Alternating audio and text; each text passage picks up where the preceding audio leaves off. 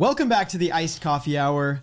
I got margin called. No, you didn't. No, you did not. Yeah, I did. What? Yeah. No, I don't believe you. How much margin? I don't believe Jack. I don't believe Jack. No, I did. I think he's being serious right now. No, I don't think so. No, I did. Yeah, I don't hold on to Robinhood anymore. I don't believe you. Wait, you're joking. No, you're joking. I'm not I'm not I joking. think Jack is joking. Believe me, man. What would people say if just like, look, you work with me and they're like, oh yeah, Graham's co-host got margin called. I mean, how does it? I mean, I also have margin. What are you guys doing? you guys are messing with me. I know you're messing with me. I think you're messing with me. So here's what happened, basically. I opened up a Robinhood account. I have an M1 account. I have a Vanguard account. Those are what I use predominantly for index fund investing, which when I first was getting started was like 85 to 90% of my portfolio. I invested I think it was $20,000 principal in my Robinhood account when I was like, you know what, I want to try trading out random stocks and like selling options and doing all of that like crazy stuff, right? Not selling options. I still stand by it. It's not crazy, but I wanted to do options and like individual stocks and stuff like that. And I grew that account very fast with like Dogecoin, selling options, and the market was it was in a bull run, and I was doing really well off of that. And I brought it all the way up to $75,000, the $20,000 in probably a year or so time. Now, this is where you're a genius, Jack. I know, right? This is where I messed up. That $70,000, $75,000 or whatever, I had not used margin yet. And I was like, you know what? This is a good idea. Why not use margin if I'm picking out the stocks that have brought me to $75,000 just to put a little bit more in them? So I decided to do that. One of them was Robinhood, which famously Graham told me not to invest in, and I bought it, and then it plummeted. So I went in on margin and I bought some Robinhood stock, and then the market started going down, and it continued to go down, and I got margin called. Because of Robinhood? Because of Robinhood. All of your Robinhood? Yeah, Robinhood's gone. Oh wait, all of it? Yeah. Yes. We got to buy in right now. And I saved $500. Jack, I was willing to pay. For those that don't know, here's the backstory. I was at the gym. How are you happy, man? Because you finally sold. Because you finally sold Robinhood. I had been on you for months to sell Robinhood stock. Yeah. Since it was like at $30, I'm like, sell. $20, sell. $17, I offered you $500 to sell Robinhood at $17. I'd pay you. And then last night I said, how about this? I'll pay you another $500 right now to sell your Robinhood stock. Maybe he didn't take because he knew he couldn't sell. No, because he was already margin called. No, you would have been margin called today because Robinhood was down another 6%. Anyways, I got margin called, and it is what it is. I'm fine with it because in the beginning it started out as play money. It grew to a really sizable amount. So yeah, I was dumb by not selling like when I was at 30, 40, 50, 60, 70, whatever account value. But I just kind of held. I decided to diamond hands and hodl. But if you think you're the exception, guess what? You're probably not. Just like I thought I was. Wait, why are you saying that? Just because you can't do it, other people can't do it? Probably not. You're saying you're the pinnacle investor, or no? I'm saying because I couldn't do it. No, I'm just most kidding. people probably. You know what's the scariest part is when I had the monkey pick random stocks, and the monkey made 40% in a year. That's a sign that, like, hey guys, maybe we should scoop back. A monkey picking stocks out of a container. I mean, that's what we're dealing with here. And everyone's an expert. When you look at the amount of finance channels that popped up in 2020, and everybody was, I'm playing this and playing. Everyone was making money. Every day I'm becoming more and more like Dave Ramsey. When we listened to him speak the other day, he came to Las Vegas and did we didn't tell people about that. Yeah, so he came to Las Vegas, and I confronted Dave Ramsey in person. Yeah. I confronted him. Yeah. He's really nice. Really nice guy. Really nice guy. But he gave this incredible speech, or he was talking for basically an hour, and when he came on stage I was like mesmerized. Just like, first of all, I'm starstruck. I'm like, that's him. Like, to see him on set, like, he's right there. I'll show the footage right here. You guys can see it. I was blown away that, like, that's him. But he's better in person on stage than he is in his videos. No comparison at all. But in the video, or sorry, on stage, he brought up these props, and he talked about like the tulip mania and just like all the bubbles along the way, like and the California gold rush. The gold rush, yeah, that was really interesting. Real estate, tech stocks, he covered everything.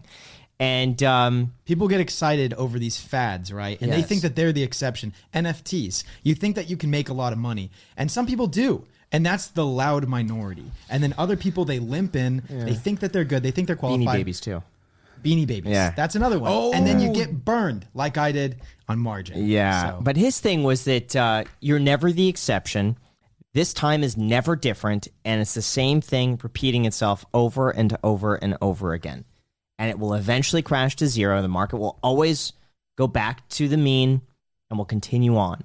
So you have, the market trending upwards, but you have a lot of that in between. And I think 2020 was that in between. I mean, so I think it just goes to show index funds. It does. It's like the same buy and hold strategy. And that's why it bothers me, though. Now I'm finally feeling good about it because throughout 2020, 2021, 2-3 years. Everyone is like, Graham, you say the same things every video. The same thing, just buy and hold index funds.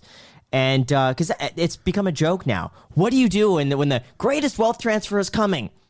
Buy and hold an index fund. I mean, even we joke about it. We're like, let me guess the ending of the video, Graham. Buy and hold index funds. Yeah. But it's the truth, and it works. So what happened? So you started with 25. Do you want to know what I bought on Margin? I bought a bunch of Apple stock because I was like, it's Apple, it'll be fine, and it was. Yeah. But what wasn't fine was my Robinhood stock. My Palantir stock, which I went so heavy on, unfortunately. But I was making a lot of money on it. That's the thing. I was making so much money. Like, you know what? I have access to all of this margin. May as well just put it back into all of this stuff. And then everything plummeted. So what's your portfolio account at now? Take a guess. Well, okay, so I'll give you, you say one number and I'll tell you over, under, and I will give you one answer. Well, you started with 25. Did we each get a number? Yep. Okay. Yeah. And its peak was? 75. 75? Okay. 45. Graham? I'm going to say 18. Under. Wow. Yeah. Are you? It was. Wow. Are you joking? No. Pure obliteration in my portfolio. Fortunately, that was still, like I said, a minority of my investments. Vast majority in index funds, Roth IRA. Just a drop in. But Jack, haven't you learned anything? I feel like we've spent so much time together that you would know. But all of my losses were basically unrealized gain. It's not like it was actual profit. I'd never sold anything. Yep. But you started your account at 25. Yeah. So I had a little bit of obviously like principal that I lost. Yeah. That's the good thing with Dave Ramsey, I will say, is everything he says won't get anyone in trouble. That's like true. No one could ever be like, oh, I paid off my mortgage early and then I lost it. Like, right. Yeah. So it'll never come back to bite Dave Ramsey, even though he's overly safe. He'll never get in trouble by saying that advice. I think it's so funny when we were watching him and he just takes time to pause and he just chuckles like about something. Oh yeah. Yeah. Like people on this Robinhood. No, yeah. It was a longer pause. The cryptocurrency. But and then he commanded the room. He commanded the room. The room was silent when he went up there. Yeah. Really, I liked it a lot. I'd actually go back and watch him again. At first, I went into it thinking, oh, I know all of this. This is going to be silly. And then listening to him, I'm like, this is really good. You know, I'm feeling I'm learning stuff. So Graham got invited. He didn't mention this, but you got invited by one of the people on Dave Ramsey's team. George, yes. George, yeah. So not for anything like entitlement wise, but like Graham kind of assumed maybe there was some backstage special perks, like there was a backstage thing. No, it was a meet and greet, and we waited in the same lines everyone else did. We showed up. We're at the end of the lines. Yeah, we were at the end of the lines. We were at the far back end of the whatever you call it, the auditorium. Was that the first meet and greet you've ever been to? Or have you been to another? I've never been to a meet and greet before. So your only meet and greet was to meet Dave Ramsey? Yeah. That's cool. But it was funny because we showed up and Graham's like, I wonder if he'll recognize me. Like, I feel like Graham and I were like, yeah, he probably will recognize you just because you're so successful in this space. Didn't look like he recognized you. I don't think so. I mean, in his defense, a lot of people were coming through. Maybe he could have, but didn't want to, on stage. Or sometimes you're like, there's so many people coming in that like you just look at them halfway. Like you're basically like tunnel vision and like, oh, like come this way and then the camera and then that also could be it. Yeah, but so I don't know. He also is probably not on YouTube, so honestly I wouldn't be shocked if he didn't recognize you. I'm like 80% sure didn't recognize me. Yeah. But the weird thing is he did comment, But then again, someone else could have access to his YouTube account because he did comment on one of our videos. Yeah, I don't think that's Dave Ramsey going in and commenting. Realistically, he probably has an entire team. Not a bad idea, by the way. Taking care of his YouTube account and doing all that stuff. And he just shows up and people are like, we're going to have people call in and you're going to talk to him or just discuss this financial event. And he does. Yeah. So I like him a lot. Yeah. That was great. I like Dave Ramsey. But first, I want to thank our sponsor, Grammarly. Being a creator is exhausting. Writing scripts, emails, and text messages is just really time-consuming. Yes, but thankfully, we have Grammarly. Grammarly is an all-in-one writing tool that helps you communicate clearly and effectively, even when you're short on time. Ever since we installed Grammarly on our work computers, we've been able to save countless hours and put our focus back on the work that matters the most, making content. Grammarly is like having a professional writer looking through your work 24/7. The free version is also amazing since it protects you from the basic spelling, grammar, phrasing, and punctuation. But the real magic happens when you upgrade to Grammarly Premium. Grammarly Premium offers clarity suggestions and even full sentence rewrites to help you clearly convey your message and avoid miscommunication. Grammarly even has a built-in tone detector that can help you sound as confident, professional, or as formal as you need. They also have vocab suggestions to replace overly used words, phrases, and words. So get through those emails and your work quicker by keeping it concise, confident, and effective with Grammarly. So go to Grammarly.com/icedcoffee and sign up for a free account, and when you're ready to upgrade to premium, you can get 20% off just for being a listener. That's 20% off www.grammarly.com/iced-coffee. Thank you so much, Grammarly, and back to the podcast. Back to the podcast. What are you doing tomorrow, Graham? Flying to Tampa. Why are you flying to Tampa? Why am I got the fight. I'm going to be so happy to get it over with. Dude, what are your thoughts right now? You're about to fight one of the largest tech creators, Michael Reeves. Yeah. He's your same height, same weight. No, we're not the same weight. So Ian sent me a text this morning, said Michael weighed in at 120. What do you weigh? 127.4. That's good for you, though. That's good for you. Nice. I don't know if... Cause I don't know how it works, because I know there are different weight classes from like 120, 125, 125 You to don't know 130. what the range is? I told Ian I'm ranging between 125 and 130. I always have. He's like, don't worry, that'll be fine. And so I don't know if I have to get down to 125 to be in his weight range. I sent it to Ian. He's like, oh, no worries. We'll tell him to drink some more shakes or something like that. So drink some more shakes. Yeah, I wouldn't worry too much about it. If anything, 'cause since you guys are at the lightweight, it's easier for him to come up probably like a pound or two. Yeah, probably. That's my guess. Graham, what do you think are the chances you win versus him winning? You know what sucks, man, is I actually had like I don't want to say a deep talk with Macy last night, but I feel like I put myself down so often with this that I've mentally just kind of screwed myself in the fight. I got way too in my head. Once I started watching videos of him boxing, I constantly just like put myself down. I'm not training enough. I'm not good enough. And I worry that's going to come through in the fight in just the way. Because anyone who succeeds, stuff like that, they never think of that stuff. They're always just like, no, I'm just going to do it. And you have that confidence that makes you do it. And I'm worried at this point. I have not. But you know what? Yeah. I saw a huge spark once you did sparring with somebody you did not know. And even more when you told me you got a bloody nose. Yeah. Because here's the thing. This is a person that you do not know that you were sparring. I saw that you kind of had more of an uplift. And I agree. I know what you mean. You put yourself down a little bit. But after that, I think I saw your confidence go up significantly. I'm more confident after that. But it's easier for me to fight somebody I didn't know because I don't feel as bad. Oh, his name is Brian, by the way, we fought. But I don't feel as bad hurting Brian because I just recently met him. I like him, but if I hurt him, let's just say, it's not like I've known him for years or it's in front of all these people who are fans of Brian. If I do something to Michael Reeves, you know, I don't want to... I think he would think it's cool. Like, I just hate hurting anybody.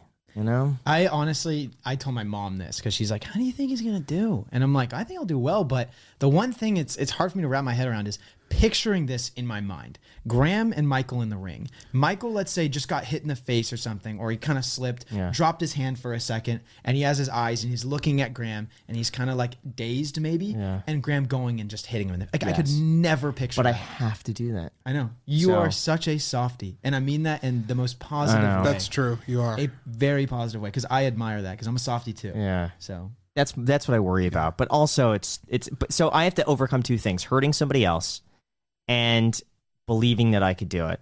And it's just tough. One thing that Ian said when we had him on the podcast was that what you could do, since it's 5 rounds, is you could struggle through 3, and then on that 4th round, just decide that, hey, I'm going to go in, I'm going to attack, I'm going to be offensive, and I'm going to really get in there and do my best. And then you could completely change it around in 1 round, right? Like, just because the first 3 rounds have been bad for you doesn't mean the 4th one has to be. And I feel like that could apply to the 1st, the 2nd, the 3rd, the 4th, the 5th round, and just to your overall mentality. It's like, just because you've thought that for a while doesn't mean you could just, switch around. It will be hard.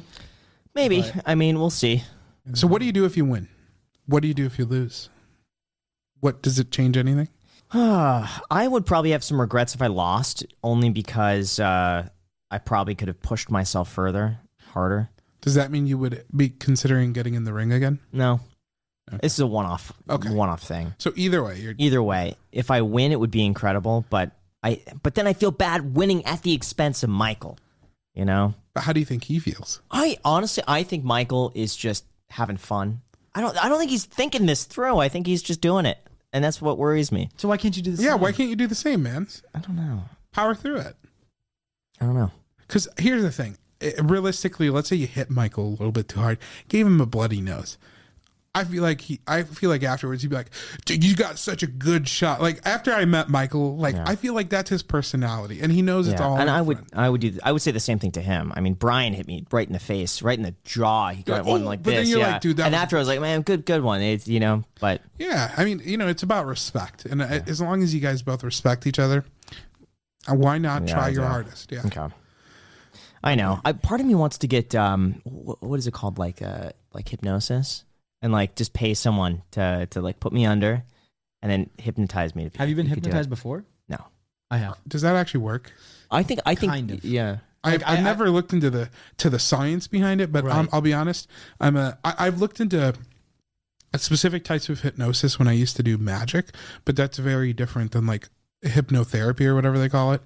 So I don't know. I'm pretty skeptical on it. But tell me about your experience. Yeah, my experience with hypnosis. So I went to the state fair. I think I was probably 17 or 18 at the time. State fair? Yeah, okay. And they would have these people that would come up and perform on this this platform, get an audience and everything. And then every night at 8 p.m. they'd have the hypnotist. And if you go in the audience and you're lucky, they pick you out of the audience to participate in her act, right? So I was one of 40 people or 30 people that she brought up on the stage, and we all sat on these chairs. She started doing this weird, I don't know if she actually did I don't remember, it was 6 years ago, but she started talking in a very quiet and monotone tone, and she was like, all right, you're feeling very sleepy. She gets your heart rate down a lot. And then she walks to everybody that's lined up in these chairs on the stage, and she grabs your arm and then drops it. And that's how she can tell if you are hypnotized or not. Because some people leave their arm up there and it's clear, okay, you're not hypnotized if you leave your arm up there. Or if you bring it down really hard yourself, or if she sees movement, she wants to see a very relaxed fall of your arm, basically, to see if you're hypnotized. Apparently I was hypnotized because she kept me up on the stage. She sent probably the other half down. And then she instructed me to dance with someone. And I usually would have a little bit of trouble doing that just because it's in front of an audience and maybe I'll get a little nervous or something like that. But it was very easy when I was hypnotized. They basically make you not care what anybody thinks.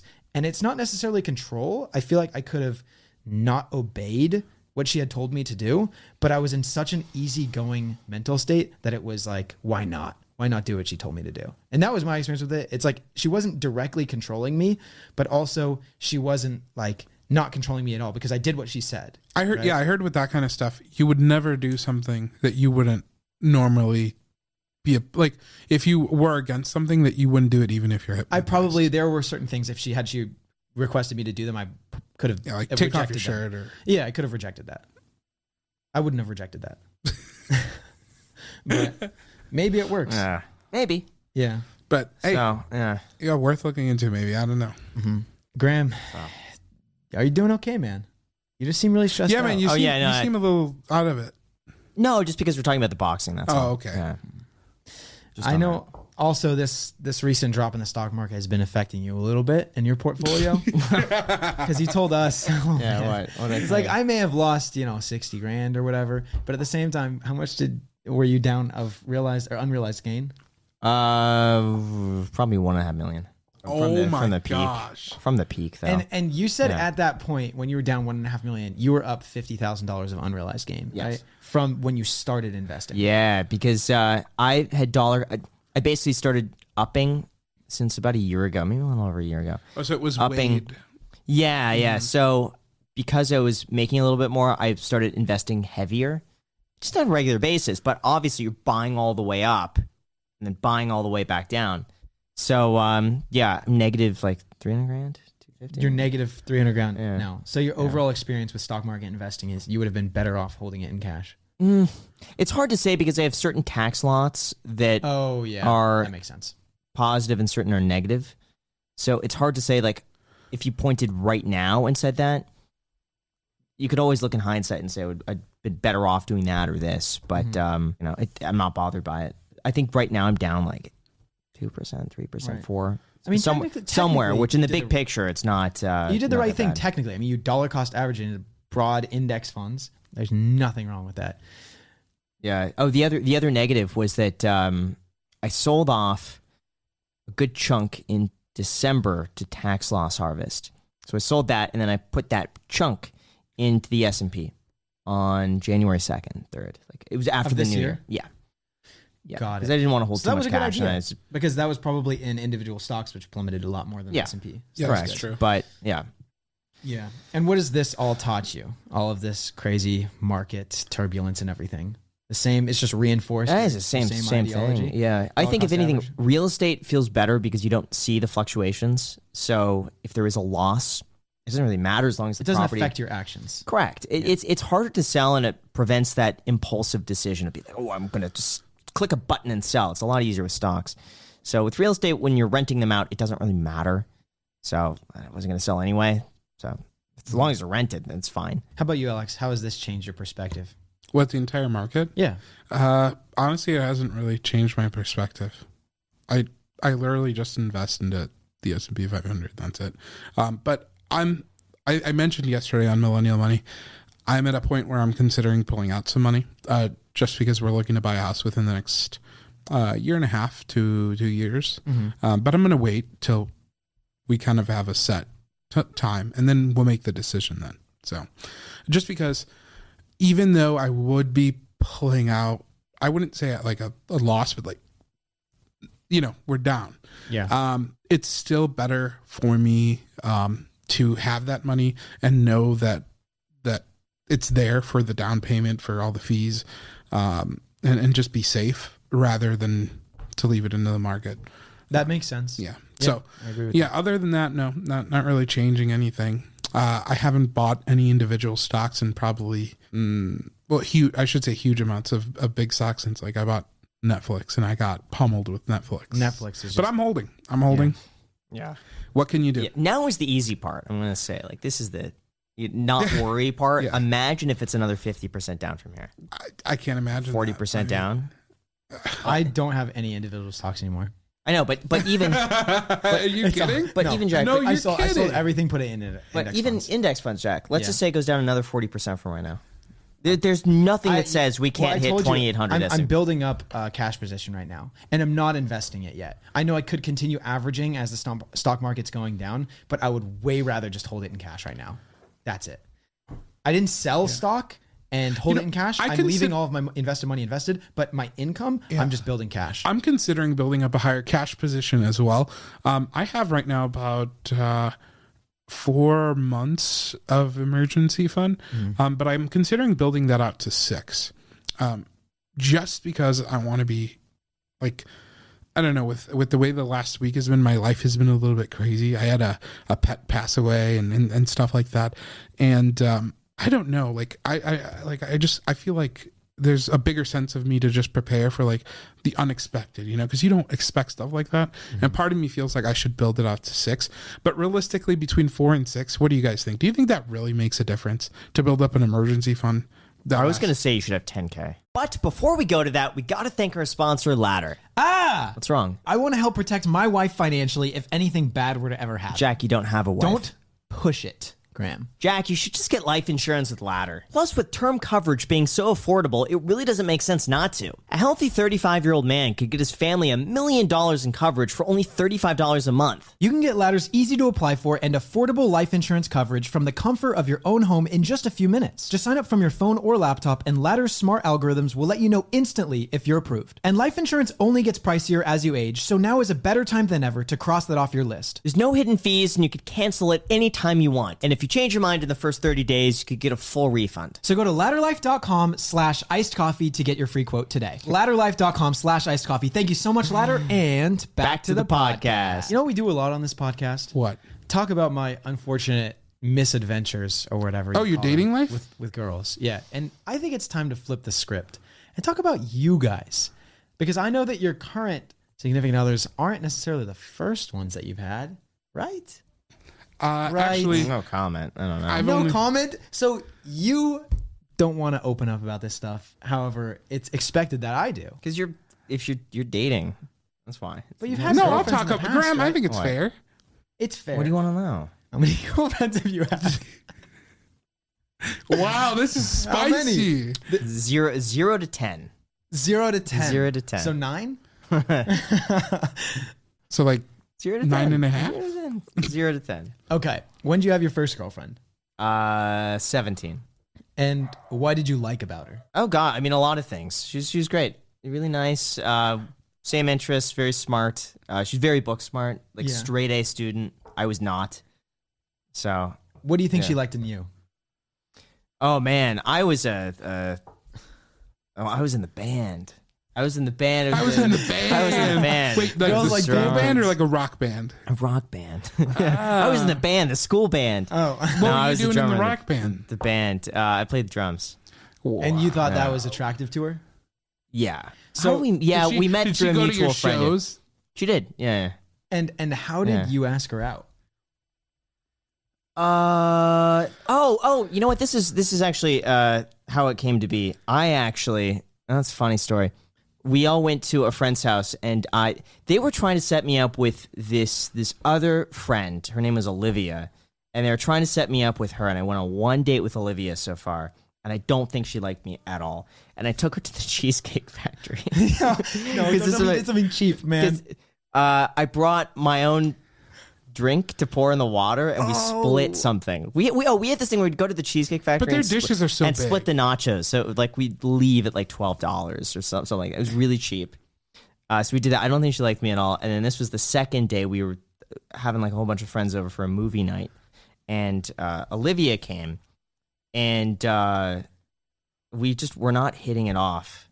Or I was just like kind of into her, but I don't think she was into me at all.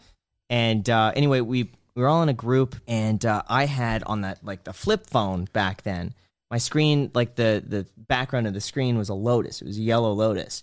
And I flipped it up, and then this other girl over said, "Wait a second, is that a Lotus?" I'm like, no. I'm like, yeah, it's a Lotus. She's like, "Oh, that's my favorite car." I'm like, Lotus? And we started talking, and then I just basically went from Olivia to who became my girlfriend. And how did you ask her out? How long did you know her before asking her out? I don't think I ever asked her So it was out. just kind of a gradual. Yeah. Well, what happened? I left something at the house, and then she said, "Oh, well, we could just meet up tomorrow, and I'll give it to you then." And then was it her house? No, it was a friend's house. But she was she was spending the night there, and she's like, "Oh, we could just meet up tomorrow." And how long did you guys date for? A year and a half, I think. So wow, so year and a half, almost 2 years. A year and a half, almost. And 2 years, what led to the end of it? Oh man, multiple things. First of all, I got really into real estate, and I was just like very narrow-minded, very like just shallow when it came to stuff. Like when I started going to real estate, it just created this huge separation between like what I was used to and like high school, because she was a year below me. And so she was in high school when I started doing real estate. And once I got in that whole like working phase, I couldn't relate to the high school mentality anymore. Like I couldn't do it. And so she'd want to go and nothing bad, but like hang out with her friends on a Friday night or a Saturday.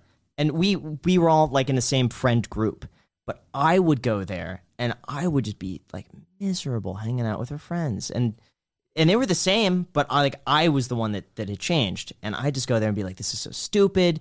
Why are they talking about this? None of this stuff matters. And I was just like, I was so used to everyone else like in real estate. You wouldn't tell her that though, that you weren't having fun. I think I did. I probably made her life hell. No, I probably put her in some really bad positions. Normal stuff that I couldn't get into, and I couldn't fake it. And she could tell that I was not having a good time. And I think it put her in a bad position because like her friends could also tell I don't want to be there. And then, I think a lot of times I was like, I just want to leave. Let's go. And it's like, that's terrible. You would say that to her? I think so. I told you, man. I told you. But, I'm pretty sure I did. Or I would be like, okay, well, what time can we leave? How about we leave at this time? And it was bad. It was bad.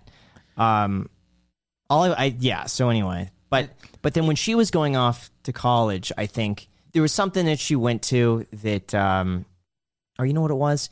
She invited me to go with her and some friends to like something. And I said I didn't want to go. That you just told her you didn't want to go? I would say, Did she ask why?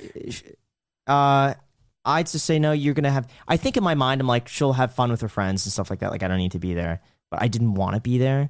And I thought, she'll have a good time on her own. But I think she wanted me there. And then after that, we had the talk. After and how that, did that go? Did you cry? Oh, it's afterwards I did. I think during it, I was just kind of like in disbelief a little bit. Be like, no, like she'll come back or she'll change her mind in a day. She instigated the breakup. Yeah, she did. Yeah. Have you ever broken up with any of your girlfriends, or have you only been broken up with? Yeah, that was my only breakup. Wow. Yeah. And then you went full real estate grind mode. Then I went real estate. I mean, that worked out. So in the end, like, I made so many mistakes with that like I won't repeat the same mistakes. And I try not to. Have you spoke to her any time in the last like 5 years? Maybe 5 years ago, 4 years ago. Probably. It would have been at least like probably 4 years ago, something like that. Yeah, but not like spoken. I think this was just like over Facebook. Yeah. Yeah. And I think it was just, you know what? She got married. And I think I sent her, and this was just like a genuine like, hey, because we had so many mutual friends that it would come up on my Facebook feed.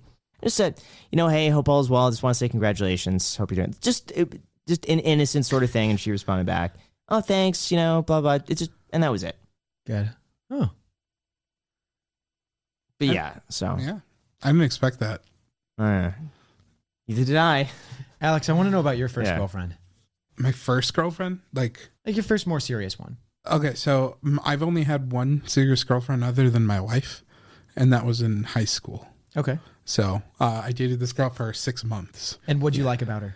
She was into like nerdy stuff like me. Like we both like Harry Potter. We both liked, like video games. So it was similar interests? She probably liked the same thing about you? Yeah, exactly.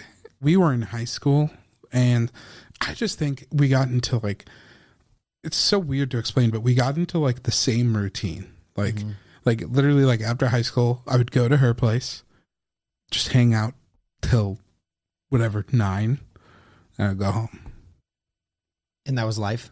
That was life. And you guys didn't like that you were stuck in a rut, that there was no progression of the relationship, or maybe it caused you to like live very still lives? I don't know. It was really weird. So she broke up with me, but it was really weird because there were no, I'm a really easygoing person. There were no like problems. But for me, it was like all of a sudden, like we came home on the bus because we're in high school, and like she just looked off, and then we got to her house, and then, we had the talk.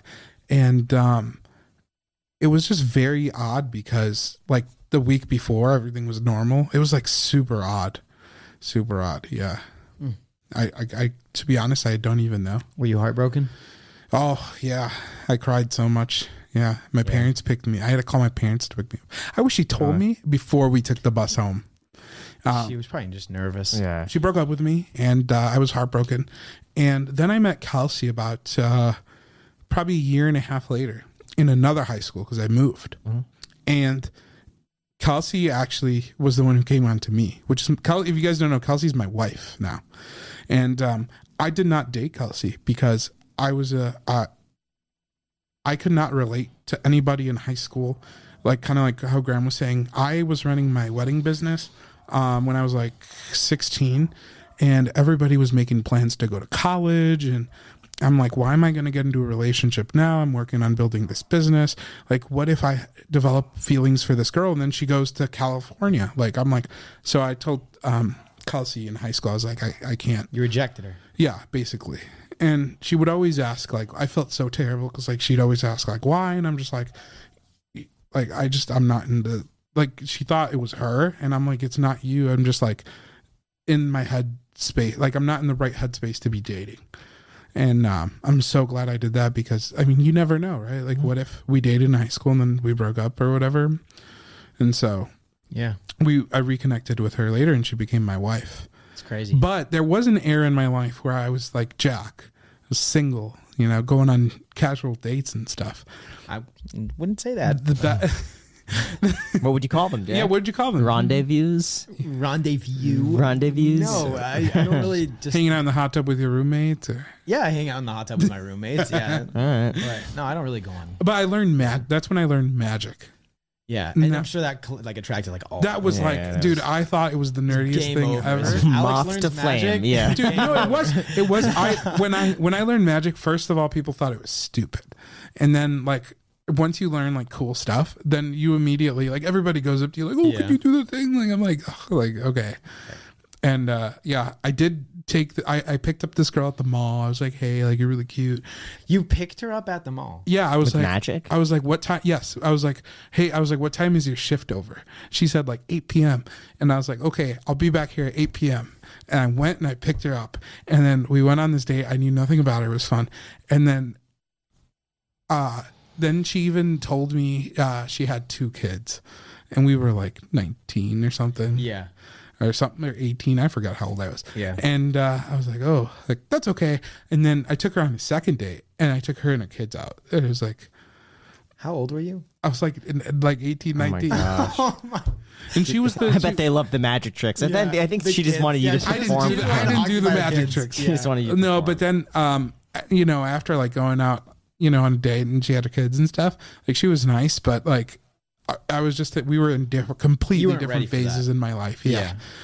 So this is J-Bay. He's a part of the private mentorship group that we host, and I just developed a relationship with him over the 2 years he's been in the group, and he is very smart in real estate investing, stock market investing, so much, and he was such an outlier in the group that we decided to have him on because he was in Vegas, and he's going to tell a couple crazy tenant stories because he has some really good ones. So let's just hear about this shenanigans that he's had with his tenants, and yeah. Well, good to meet you. All right, so tell us a story.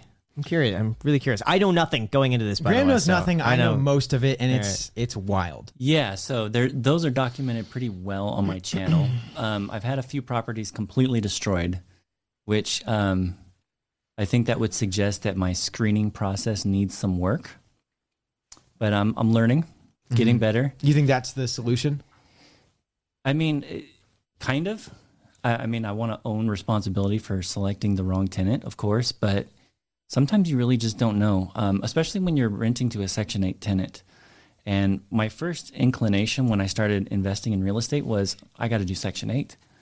And I think one of the things that drew me to Section 8 is that when you're first starting out, you don't really know how to do the analysis. You don't know if the numbers are going to work. You're thinking, I don't know how much rent I can get for this property, but I'm going to sign a mortgage, and I know I'm going to pay X amount of dollars. But I'm really not sure if I'm going to get that much rent. But with Section 8, they'll tell you how much you're going to get paid. It's right on their website, the payment standards. So then I was able to say, oh, I can get this, and it's going to cost me this. This is great. I feel confident. And it kind of let me feel good about signing these big stacks of mortgage papers.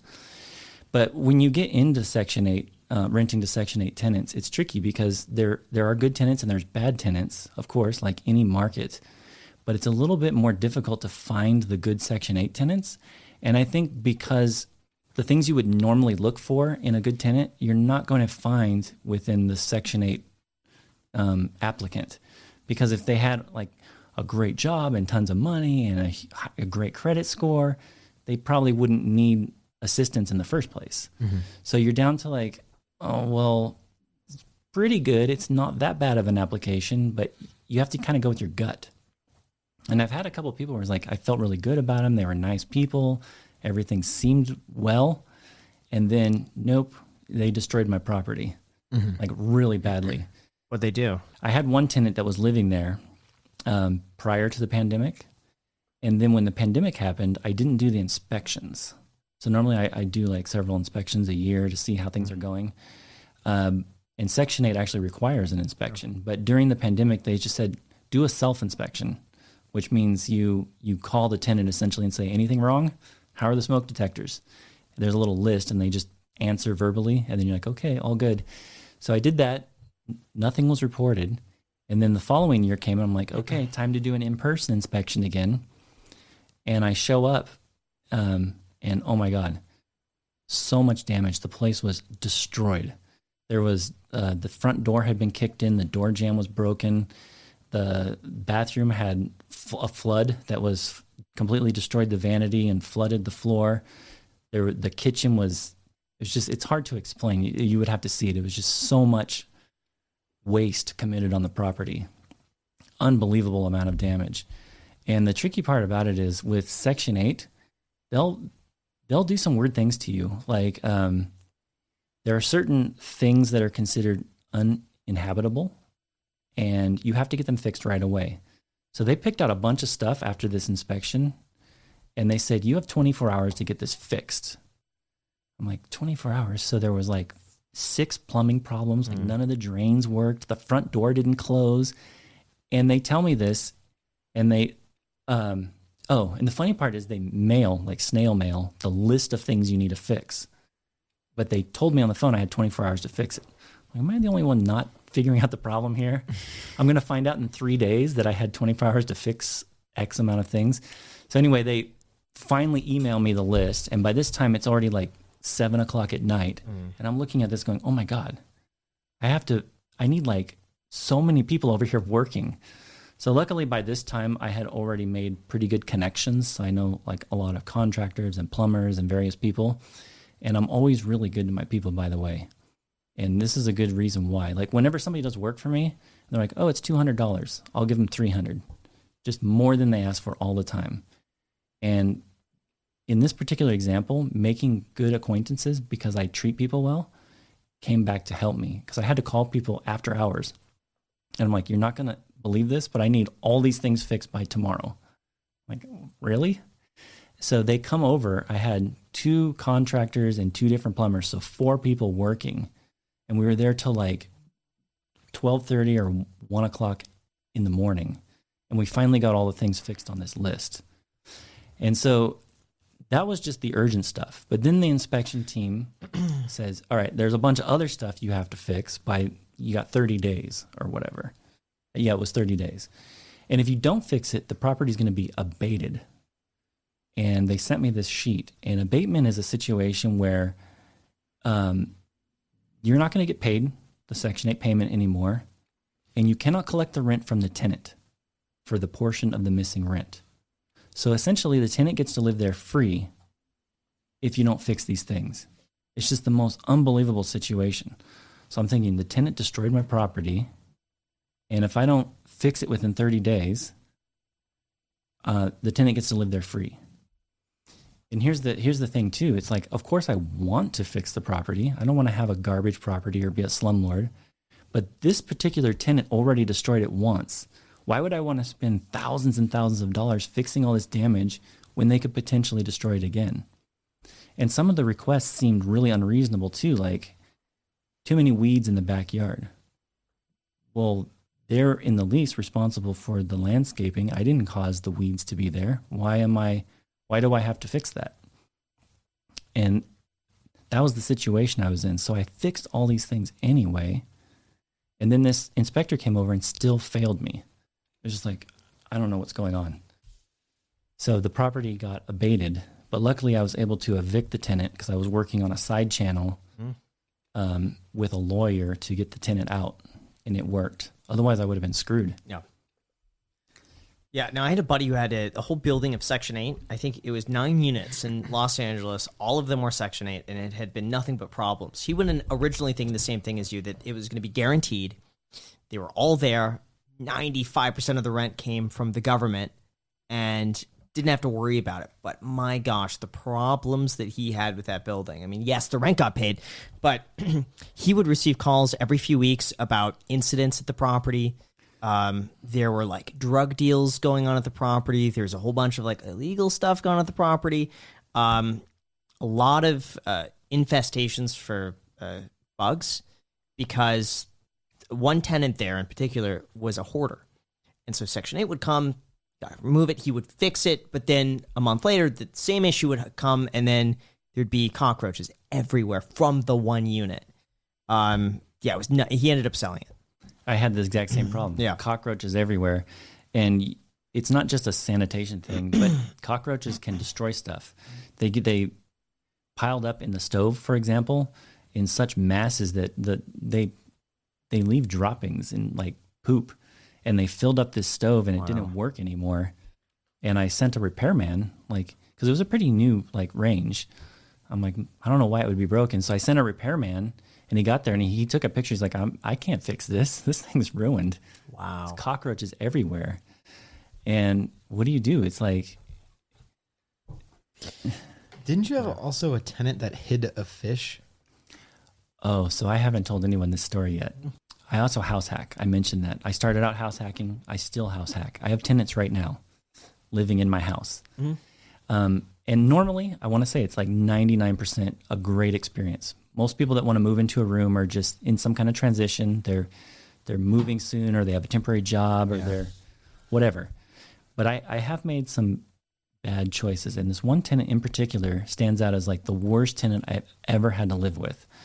So this guy shows up, and he speaks well, and it just seemed like he had good rapport with me. He says, "Oh yeah, I work at Pixar. I'm moving to the area because I got hired as a digital animator for Pixar, which is nearby in the Bay Area." And I'm like, okay, that sounds like a great job, and I'm all impressed. And I'm like, "Can I check your references?" "Yeah, I'll get that to you, but I need to move in right away because my job's starting soon." And he had all these like weird excuses, and at first I initially agreed. That I'm like, I don't like this. I'm going against my gut. I want to check the references, and he wouldn't let me. It feels weird. So I called him back, and I'm like, you know what? We're going to go with somebody else. And he handled it like a champ. He's like, I totally understand. No problem. He was really mature and responsible about it. And I was talking to my wife. I'm like, maybe I judged this guy wrong. He handled that so well. So I called him back again, and I'm like, I know this is really annoying. I'm all over the map, back and forth, but the room is open again if you want it. And so he moved in, and that was the biggest mistake ever. You should never go against if you have a bad gut feeling about somebody, I think it's best to stick with that. It's like a red flag. Okay. This guy moves in. Okay.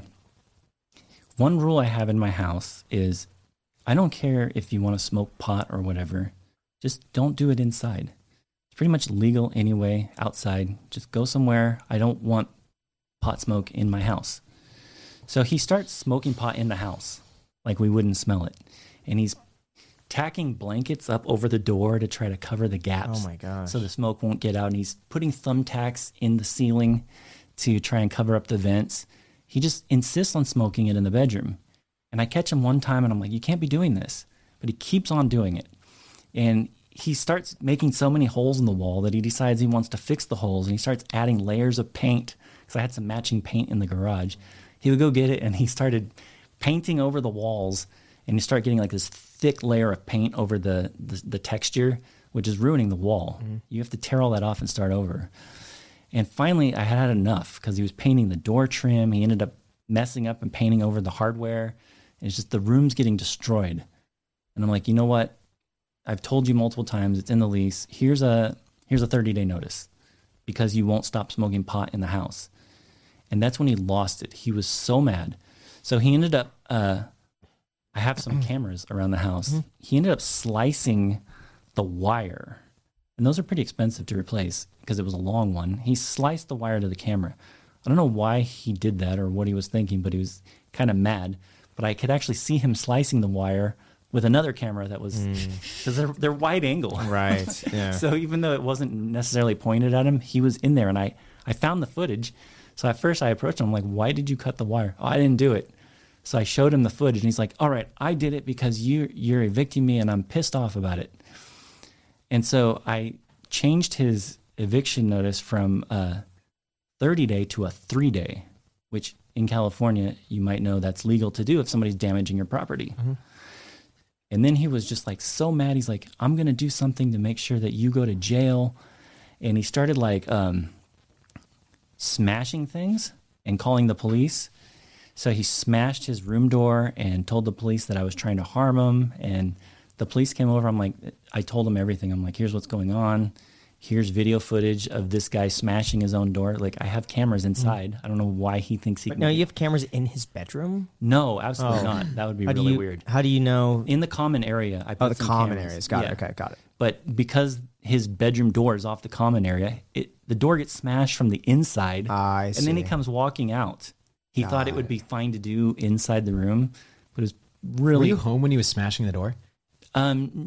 I don't think I was home when he was actually doing. So you couldn't hear him anyways. No, but I came home and the door was smashed, and he's calling the police trying to tell them like he thought I would just get like arrested or whatever.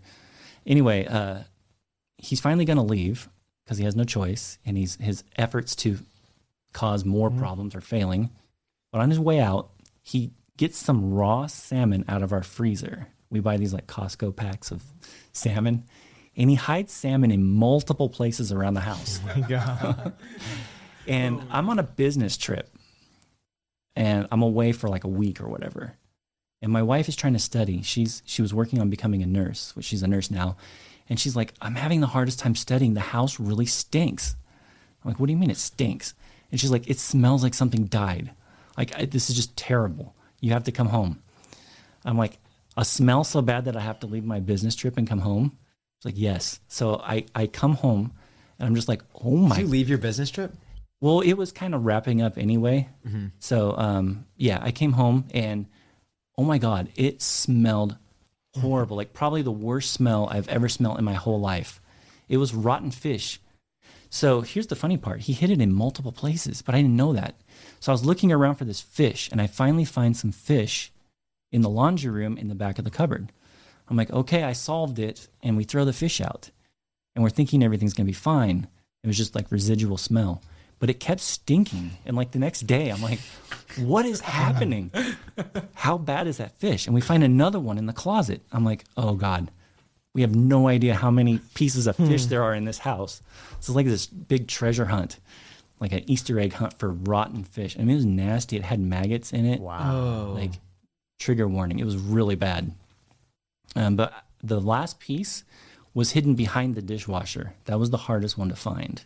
He took like a piece of fish and he had a cane and he pushed it back there. I only found it because I started reviewing the video to see what he was up to. And I saw him push it back there. So you have footage of him pushing the salmon behind the... Yeah. Wow. Yeah. So he got that out and then the smell went away. Oh, geez. If I were him, I would have put it in like a vent. Or like, you know, or like, yeah, but you got to put it in an area where you're not going to like, you can't access it easy. So like vents in the drywall. Oh my God. You know, you're giving so many potential bad tenants ideas right now. Probably. You could tape it underneath the table. So you're like looking around. So terrible. Yeah. It would eventually drop because it loses its consistency. Sure. After Duct tape it. There you go. Yeah. How is it to kick people out of your own house if you're living with them? Is that weird? Because that was something I've always wanted a house hack, and that was something that was concerning to me. It's like I move someone in, and then maybe they start pulling something like that, or they start hiding fish in my house. I'm like, "Yo, quit hiding fish in my house." Sorry, Jack. Get out. And then they say, "Oh yeah, I live here. Like, what are you gonna do?" And they live in my house, and it's awkward. It's like you don't want to see someone that you've already sent the eviction notice to after you've sent them the eviction. Yeah, you got to like eat in the common areas together, hang out. I've done that. It's really uncomfortable. So that's actually a good point, because one thing I never do with my house hacking is create a long-term lease. It's always month to month. And the reason why is because if somebody's unhappy there, I want them to feel free to leave. The worst thing in the world is living with a person who doesn't want to live with you. So I'm not going to try to lock anybody in. So I tell them from the start, like, it's month to month. But then if you have to kick someone out, I would say, at least in California, it's pretty much normal rental rules. They get treated like a regular tenant, so they have all the same rights. But most people, if they're uncomfortable, if you feel uncomfortable with them there, they also feel uncomfortable being there, and they'll just leave early themselves. I've never had anyone stay like, I hate you, I'm going to stay the full amount of time. Like every time this has ever come up, which is very rare, to be honest, they have voluntarily just left. That makes sense. Yeah. I mean, most reasonable people would probably just leave. Yeah. Jason, thank you so much. I really appreciate you making it, canceling your dinner plans to come on with us, the Iced Coffee Hour. I really appreciate it, and I'll link to your information down below in the description. Fantastic. Thank you. Thanks for sharing your story. Yeah, appreciate it.